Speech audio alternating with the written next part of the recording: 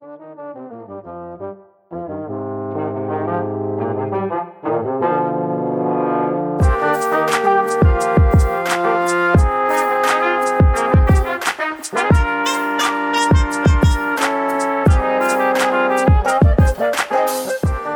listeners. Today I am thrilled to be sitting down with author Rivka Galchen to discuss her latest novel, Everyone Knows Your Mother is a Witch. Rivka Galchen is the recipient of a William Saroyan International Prize for Writing and a Rona Jaffe Foundation Writers Award, among other honors. She writes regularly for The New Yorker, whose editors selected her for their list of 20 under 40 American fiction writers in 2010. Her debut novel, Atmospheric Disturbances, was a finalist for the Governor General's Literary Award and the Writers' Trust Fiction Prize, and her story collection, American Innovations, won the Danuta Gleed Literary Award. Both books were New York Times Best Books of the Year. She received an MD from the Icahn School of Medicine at Mount Sinai. Born in Toronto, Galchen now divides her time between Montreal and New York City. The story begins in 1618 in the German Duchy of Württemberg. Plague is spreading. The 30 Years' War has begun, and fear and suspicion are in the air throughout the Holy Roman Empire. In the small town of Leonberg, Katharina Kepler is accused of being a witch. Katharina is an illiterate widow, known by her neighbors for her herbal remedies and the success of her children, including her eldest, Johannes, who is the imperial mathematician and renowned author of the laws of planetary motion. It's enough to make anyone jealous, and Katharina has done herself no favors by being out and about in everyone's business. It's when the deranged and insipid Ursula Reinbold, or as Katharina calls her, the werewolf, accuses Katharina of authoring her a bitter, witchy drink that has made her ill, Katharina's in trouble. Her scientist son must turn his attention from the music of the spheres to the job of defending his mother. Facing the threat of financial ruin, torture, and even execution, Katharina tells her side of the story to her friend and next-door neighbor Simon, a reclusive widower imperiled by his own secrets. Hi, Rivka. Thank you so much for joining me today. Hi, thank you for having me here. There's so much to talk about with Everyone Knows Your Mother is a Witch, and, for the sake of this interview, I'm just going to call it Everyone Knows. Good. I think I want to start with my own introduction to the book, which was actually through my coworker Daphne. The title alone makes this book so alluring, but what really sold me was when Daphne finished it, she couldn't stop going on about how accessible and enjoyable it was to read. I think when people see Germany 1618 as a setting for a novel, their first thought is probably not that the central voices are going to be very relatable, which is not the case for Everyone Knows, and Daphne's praises highlighted just how contemporary the narrative is. Could you expand on that a bit for me? What drove the decision to set a story in 16th century Europe about a septuagenarian that would still retain a certain level of relatable cultural displeasure? Can we call it 21st century disillusionment? It's so funny. I have this friend and she was like, I know what you're doing. You're trying to escape 2016 and run away to 1620. But, it was, and she was absolutely right, even though it was unconscious on some level. That there is something sort of like a little bit more in your face about the present moment than about, say, my childhood in the 90s. I feel like I feel like our moment as a moment in history feels like a bit more in your face. And there was something about that was extremely oppressive. And I didn't want to look at it directly. And of course, like looking at something like askance or triangulating your emotions tends to work. It's just something that works. And I didn't think of it consciously, but I was just reading a lot about different scientists and their lives, because scientists, I guess, because they're, ideally in the dream world, are kind of pursuing truth or related to truth. And there's a sort of power there. They're often bullied by politicians in history. And they go through a lot of troubles of a certain kind and cause a lot of trouble of a certain kind. So that's why I was reading about scientists. And then when I came across this story, I was just mesmerized. I started thinking of Kepler as Katharina's son. I stopped thinking about her as his mother. it just really held my attention. I said, okay, I'll just follow that energy, whatever it is. And the decision to give Katharina such a contemporary voice, did that kind of come naturally? Was that something that you knew you wanted to focus on and make it accessible, for lack of a better term? Yeah, it's a good term.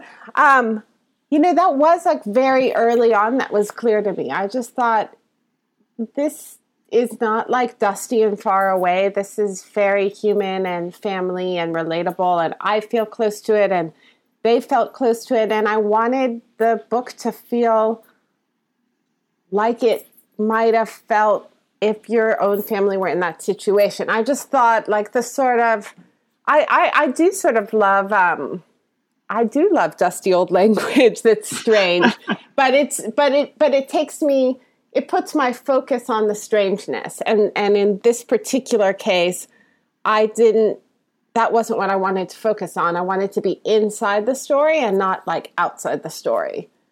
So I thought, well, absolutely. Like I'm translate. It's the translation in language, obviously, but it's a translation in time. It just seemed obvious to me.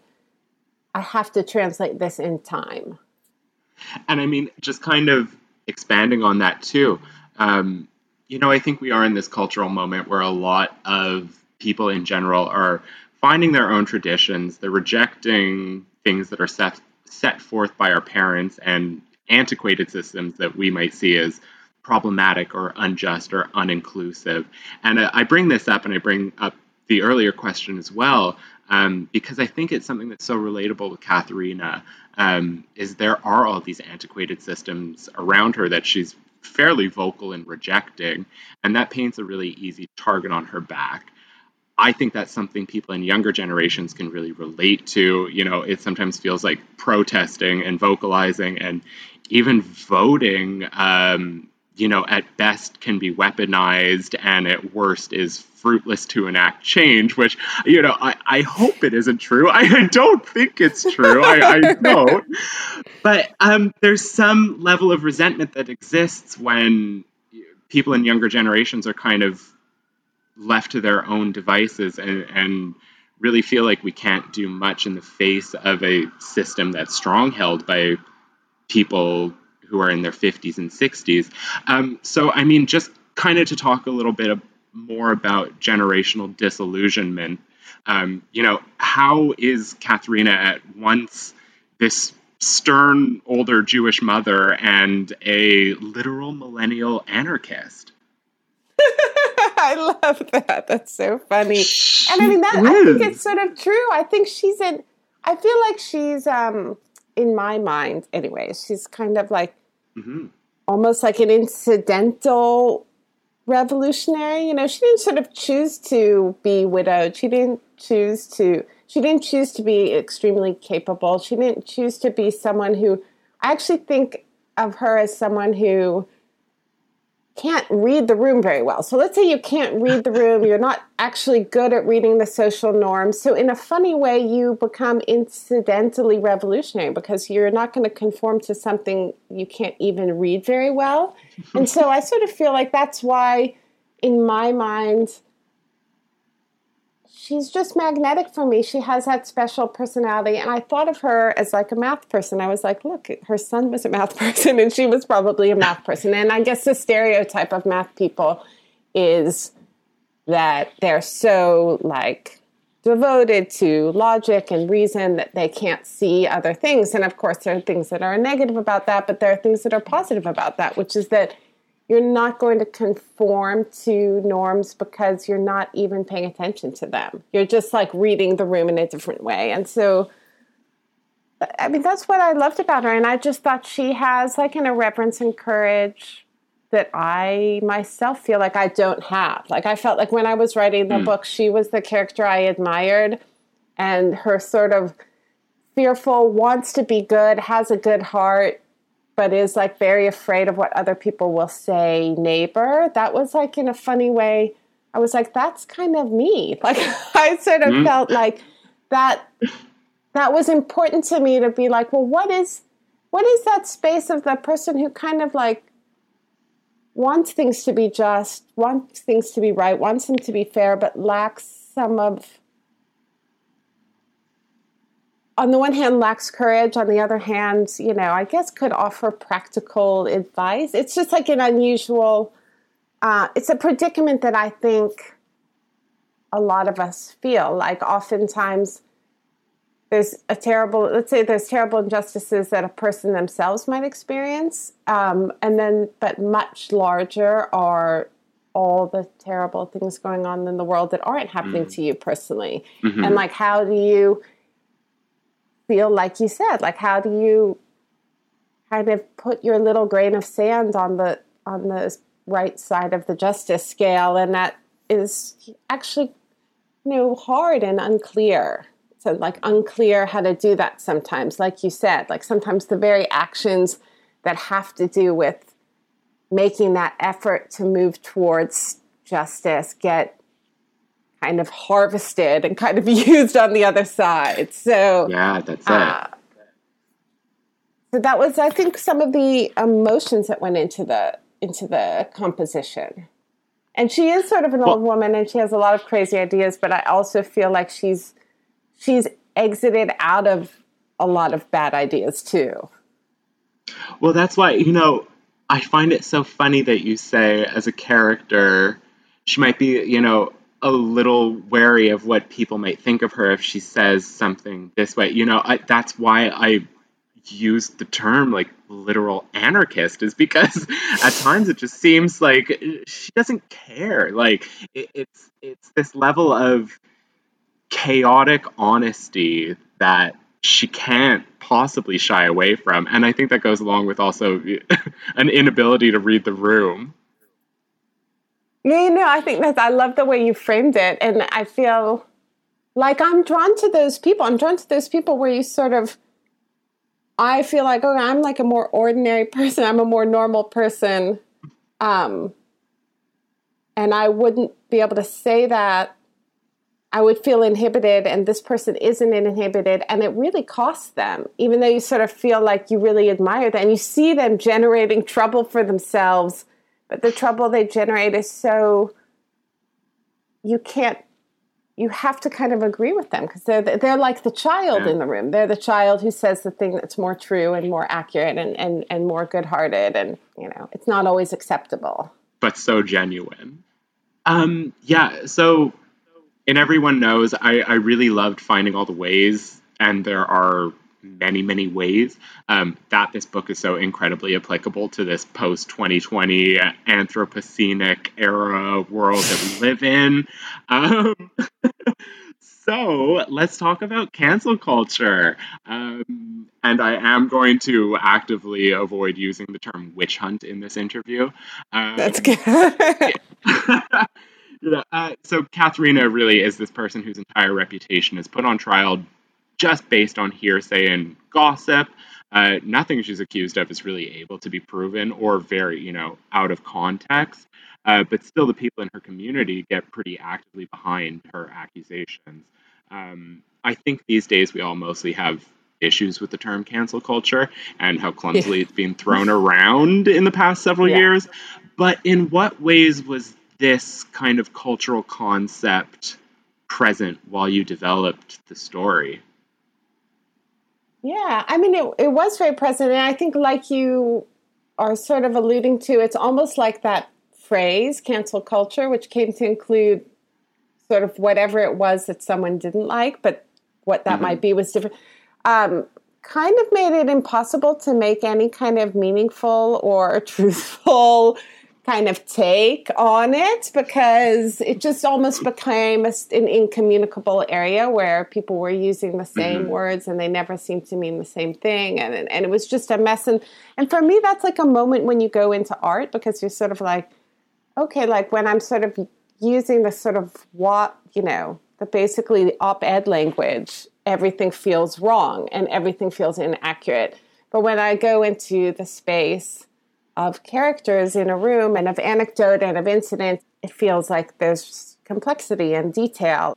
It feels like a respite from the kind of canned, untrue speech that's like kind of, you can't. So I felt like it was like one of those topics that was could not be spoken of because the language was ruined. It was like a kind of Tower of Babel kind of space where everyone had like the same and 7 so words. Subjective. Yeah. Yeah. Everyone had the same 7 words and they meant a different thing to every person. And it just like couldn't, but but of course, I mean, it's not that surprising. Like I did have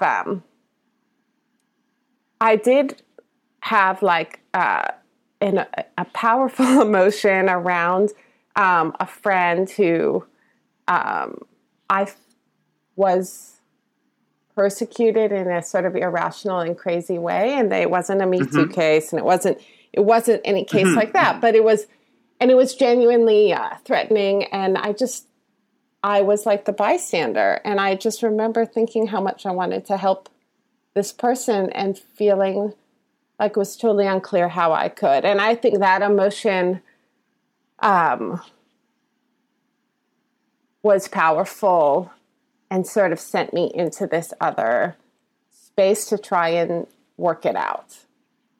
Even jumping off of all of that, there are clearly these massive moral and ethical dilemmas facing the community at large, and everyone knows, and we can definitely apply that to the world today. But specifically in reading the testimonies of the townspeople who are accusing or corroborating the accusations against Katharina, those passages are almost difficult to get through because the reader knows most of these are unfounded or extremely out of context, with the exception of the Schmidts who actively come in and say, I don't think you guys are actually listening to this story and are seeing what's really happening. The rest of the community is just incredibly self-righteous and really hard-headed in their resolve. So let's just chat for a minute about what is it about religious ideology that could cause a person to really toss away their morals and ethics in favor of a, quote-unquote, religious justice? It was a very moving because the real trial, because it's based on a real event, and because Kepler is sort of a world historical figure, the trial is preserved in the kind of collected works of Johannes Kepler. And because it's Germany, even in 1618, they had pretty good records. So they don't have a total, they don't have all of the words that everyone said, but they have a deposition, they have a kind of shorthand deposition of what most people said. And it was just really mesmerizing reading. And I sort of felt like each one was like a kind of a character study of how you might throw your neighbor under the bus. Like I sort of felt like some of the people I felt spoke from really did believe what they were saying. And so I sort of, often it came from, there's just an enormous amount of illness, suffering, death of babies. It was just, when you look at the time, I sort of feel like there's that funny feeling that, babies died all the time then, and people died young all the time, so maybe it was okay, and maybe people were fine with it. And I think even I felt that way. And then when you look at the letters people write to one another, as these things happen, you think, oh no, just because it was happening all the time, it was still absolutely miserable. And so I felt like I did, to my surprise, find a tiny bit of tenderness for these characters for these people who threw her under a bus, basically, because I saw that they had a lot of suffering in their life, and it was quite mysterious, and someone put into their head this idea that there is an explanation for it. And it's just irresistible. There's something kind of irresistible about it, especially, as you say, when you're living in a kind of worldview in which there is a reason these things are happening to you. And it's probably because you're bad and you're being punished. So if there's any way out of that narrative, you're going to probably take it. And I saw that like this kind of opened up this space to get out of that, to break out of that narrative and say, the reason these bad things are happening isn't God frowning on me. Or maybe it's not God frowning on me. That's what I found the most moving, was when there would be the people who had enough strength of character to say, well, it might be that God is frowning on me, or it might be this other thing. It might be this woman. So it was chilling and moving to kind of be in touch with those feelings, because if you think about it, it's not just like letting someone suffer. It's letting someone who you've like seen walk by your house every single day, who you truly know, who you've watched like take care of their ill father, who you've watched kind of gather their great. You've watched all those things, and you still are open to the idea that these, that it'll be okay to have this person executed, basically. Mm-hmm. I mean, several of them are her drinking buddies. Yeah, like, exactly. Literally. Even as I was writing this interview, Netflix has just released Mike Flanagan's new horror series, Midnight Mass, which is all, the arrival of a charismatic priest brings miracles and mysteries and, key words, renewed religious fervor to a dying town. So again, focusing on religious fervor in a small community, there seems to be this common thread when you're telling these stories, where as the paranoia in the community at hand increases, so does this kind of level of religious fundamentalism and the express need for quote-unquote righteous people to quote-unquote do good by casting out their sinning neighbors. So tying this all together again, can morals and ethics succeed in a place where religious fundamentalism is the norm and is rampant? So that's why I'm a fiction writer, because I feel I can't answer that question, and it like overwhelms me.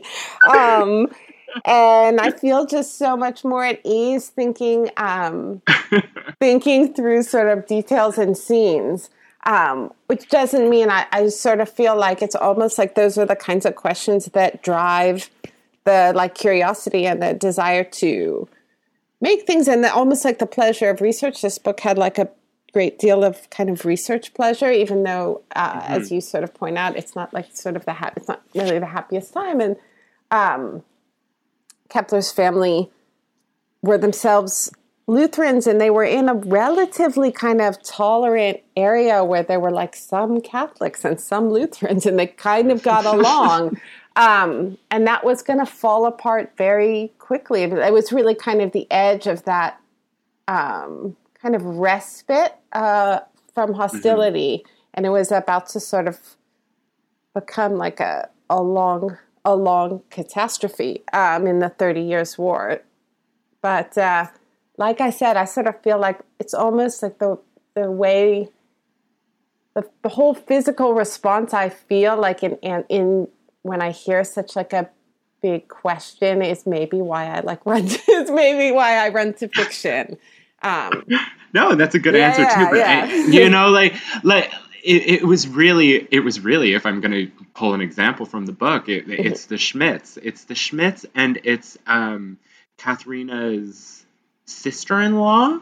Yeah, Regina Guldenman, who during the testimony says to the interviewer, "I hope God is listening to you. I hope you're afraid." And it was people like this who, I was like, okay, these people have like ethical grounding. They know that there's something wrong with what's going on. Where it seemed like a ton of other people, including, like we said, her drinking buddies, were literally like, I saw her riding backwards on a cow. She's done. No, so it was just this question of, how can you be ethical in a community where fundamentalism is what's driving everybody? Well, and it almost kind of, you're almost like reminding me of sort of the difficulty of talking about cancel culture, right? So like it seems like everyone in that argument from every corner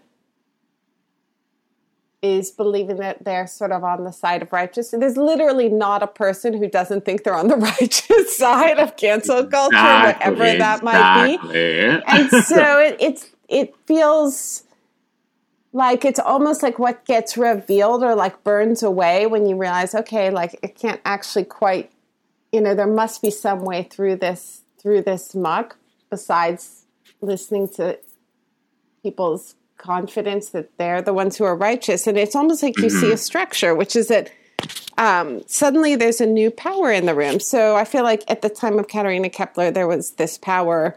There was this power to access the judicial system, which we think of as a positive thing, that became a very negative thing. And kind of, it's like both wonderful and horrible that like anyone can push that button. Anyone can push that button and get those wheels rolling.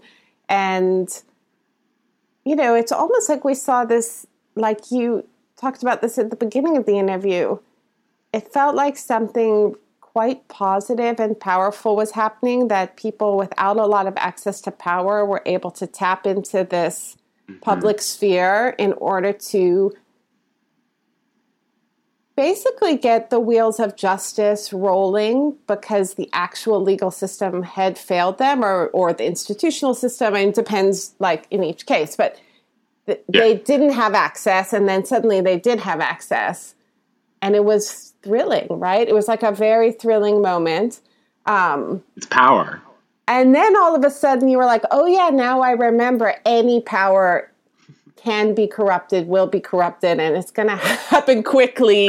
and there's just the actual structure of power itself, like, is already unjust. So it's like this tricky thing where, like, to kind of move towards justice, you need access to power, and then power itself, like, cancels the ethics. Like, it becomes immediately a problem. So I don't know. I actually found learning about the legal system at that time quite moving, because you saw so many really good faith attempts to make it better. They actually had like pretty kind of like good ideas about how to make sure someone didn't end up executed for crimes they didn't commit.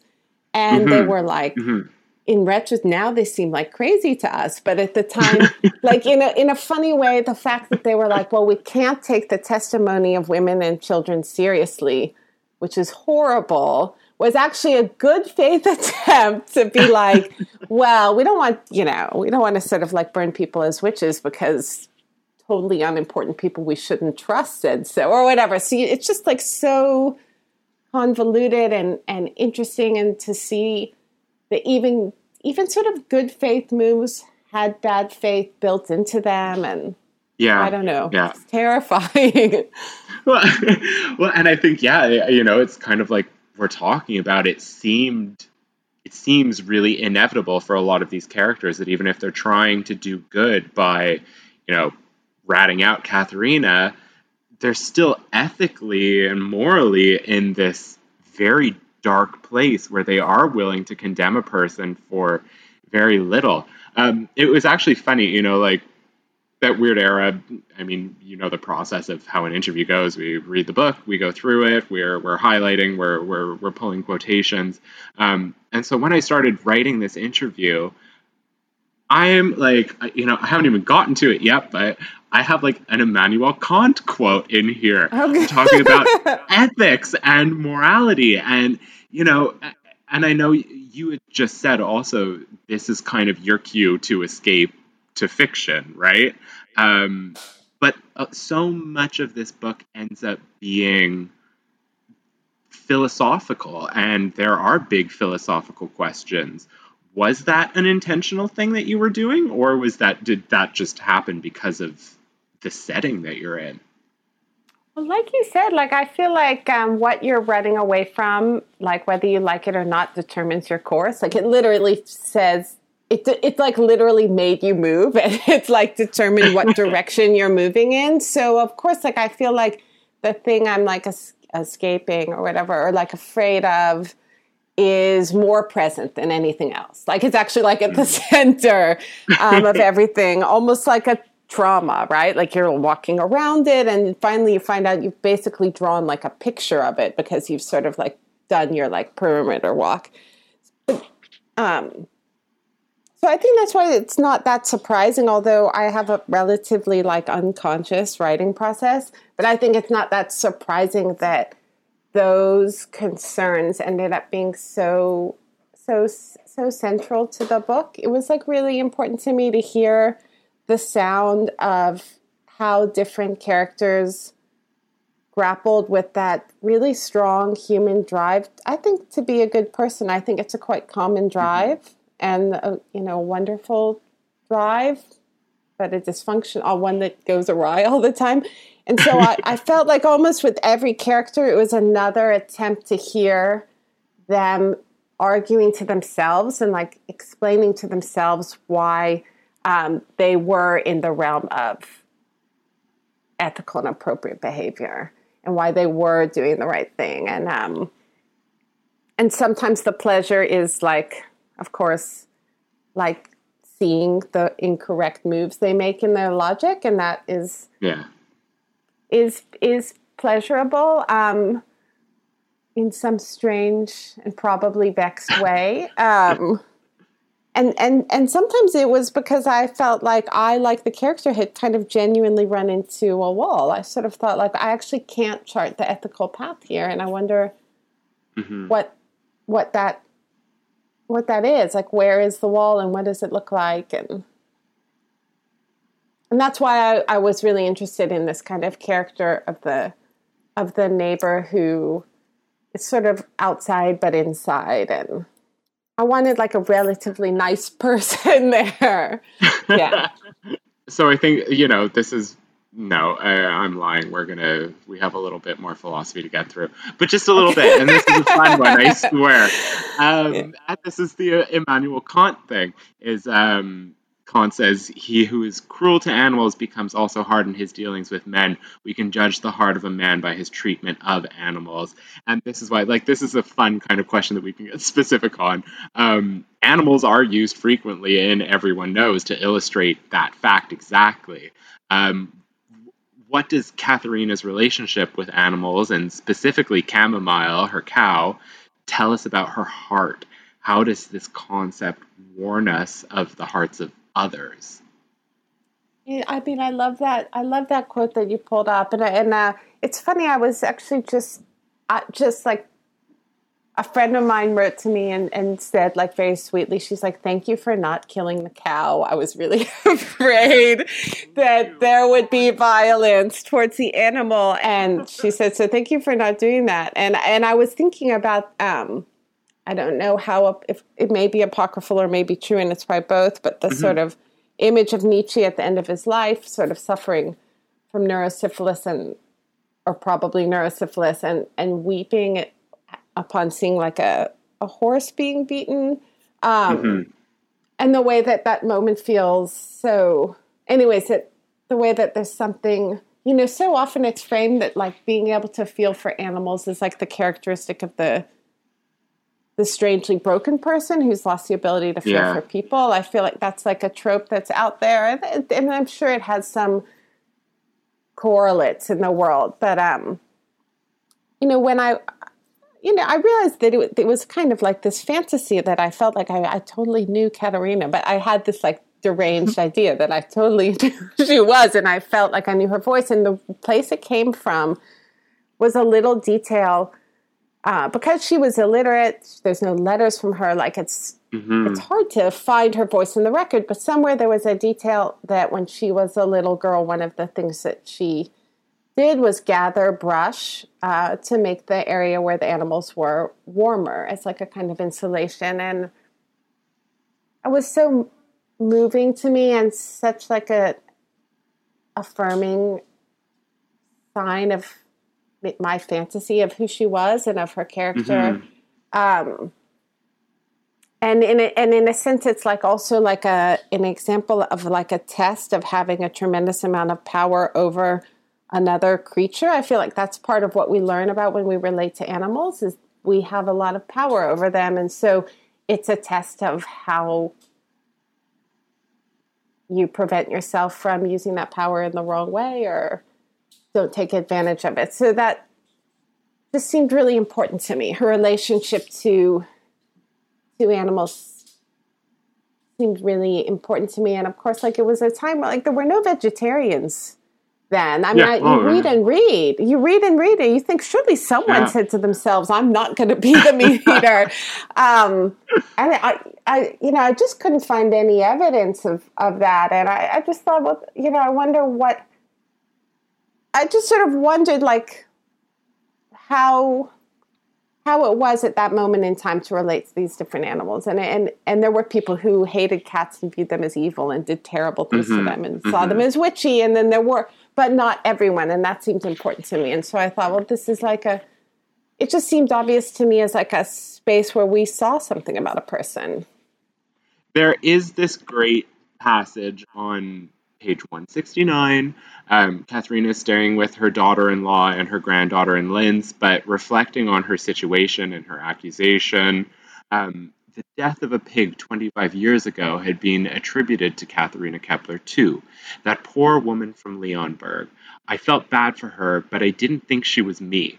Reality was closer at hand, is this quote that I keep coming back to. It is this moment when, yes, Katharina is going through something difficult and traumatic, but also life continues. She plays with her granddaughter. She tends to the animals. She's enjoying her time in Linz, while in her hometown she's a pariah. There's this cognitive dissonance that happens when the piece of reality simultaneously is happening during a life-changing event. So how had living through a pandemic affected your writing, and did you experience any of this? Yeah, you never sort of, I'm sort of like a dumb writer or like a fool. And then like later I'm like, oh, I sort of get it. I like see what was going on, like as if it's like a different person. And, actually like the very sad truth, I actually had like, I feel almost guilty. I would say like one of the easiest pandemics. My work is easy to do at home. I like the people I live with, that kind of stuff. I was very fortunate. And my neighbor, who I love very much, and they had a horrible pandemic, and the husband had a terrible cancer and was young, and there were children. It was just like a horrible thing going on right next door. And I can't tell you sort of how many more jokes and how much laughter and just how much fun we were having together. Like it was almost like this neighbor, because she was going through so much, it almost generated like a counter energy. Like even just, I think of it as like a healthy survival strategy where how deep the misery was generated this ability to exit it, like a kind of healthy denial, but it's not really a denial, because where is all that like intense, anxious energy coming from? And it was sort of obviously coming from the room. So I think that was on my mind, even though consciously the only thing I remember thinking when I was writing the book was, as I was researching the time period, I thought, as horrible as being accused of a witch was, and as horrible as it was to face the prospect of her own death, I feel like it's not the worst thing that happened to her during that period. And especially like as an older woman, or as, she, she was a mother who had lost children, and I actually had to condense the misery of the Keplers' lives. I was like, it's just going to be like a pornography of suffering, and I don't want to do that. Yeah. They faced like more than I put in the book during that period. And I think that was just like an important moment for me when I was sort of thinking about how their inner lives were built and what affected them, to realize that in a funny way, when she's only being persecuted as a witch, in a sense, she's brought back to kind of baseline and has room for the small pleasures of everyday life. When you see her relationship with Maruschel, like really, really blossom. And it's funny, I had this question as a separate question for you, but it is that this book is funny. It's dark and serious subject matter, but your characters are just infused with this humor that is sarcastic and annoyed, but blunt and whimsical. And And it's clear that Katharina uses humor to deal with dark times, in brackets to the ire of everyone around her. But clearly, this is, but out of the story, it's clearly this beautiful kind of quality that I think you and this character share, and it's just really interesting to hear that coming from you. No, it was so essential to me. I never have like a plan, but her voice came to me like that. It came to me sort of like one part Leonora Carrington character, one part kind of math nerds I've known and loved. It just sort of like all came together. And I don't know, like the people in my life or whatever are people like I think about, like, Charlie Chaplin, Buster Keaton, to use like the sort of like seminal people. Like, their lives were not happy. The situations depicted in their movies are not happy, and that's like the stuff of comedy. And that's almost like that's what comedy is made of. It's like a survival strategy. And I thought, who develops this survival strategy best? Are the people that have had to put it to use again and again. So, and it was important to me that her humor isn't cruel. There's like cruel humor. That's like another kind of humor. Yeah, I felt like hers is like a cracked humor. Again, it's just very sarcastic and very kind of like, I don't care what you think. Please, just leave me out of your thoughts, but I'm going to tell you exactly what's on my mind. My mind. I really love ending this interview at this place where we can still find this joy in this story about dark times and the humor of the era that Katharina lived in, married to the tragedy and the marriage of tragedy and humor that we also live in. It's thank you for this book. It was lovely. It was an incredible reading experience. And even today, earlier today, I had one of my regulars come into the bookstore, and she'd finished it this morning, and I was on my laptop, and I was like, I'm just finishing up my questions for my Rivka interview today, and she was like, I'm so excited. I'm so excited that she loved it. It's really impactful. That's so moving to me. That's just very moving to me. Because, it's like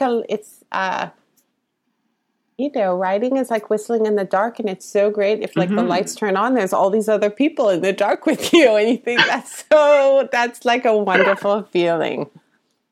And we've only ever produced this podcast in 2021, so I also speak to a lot of authors who don't get a lot of in-person feedback, and you're unfortunately not probably jumping around to a bunch of bookstores doing readings and doing signings as you would be. So it's difficult to hear the reaction on the ground. But as somebody who's on the ground, let me tell you. That's very sweet. I'm very pleased. Good. All right. Well, thank you so much again for talking to me today. Listeners, you can pick up Everyone Knows Your Mother is a Witch at St. Henry Books. We've got lots of copies. I love to hand sell these babies, especially for spooky season. And hopefully next time you're in Montreal, I can get you to come in and sign all of them. I would love to. I'd love to just come over. Thank you. It was such a fun conversation. It was super fun to talk to you. Thank you. Thank you. Thanks, everyone.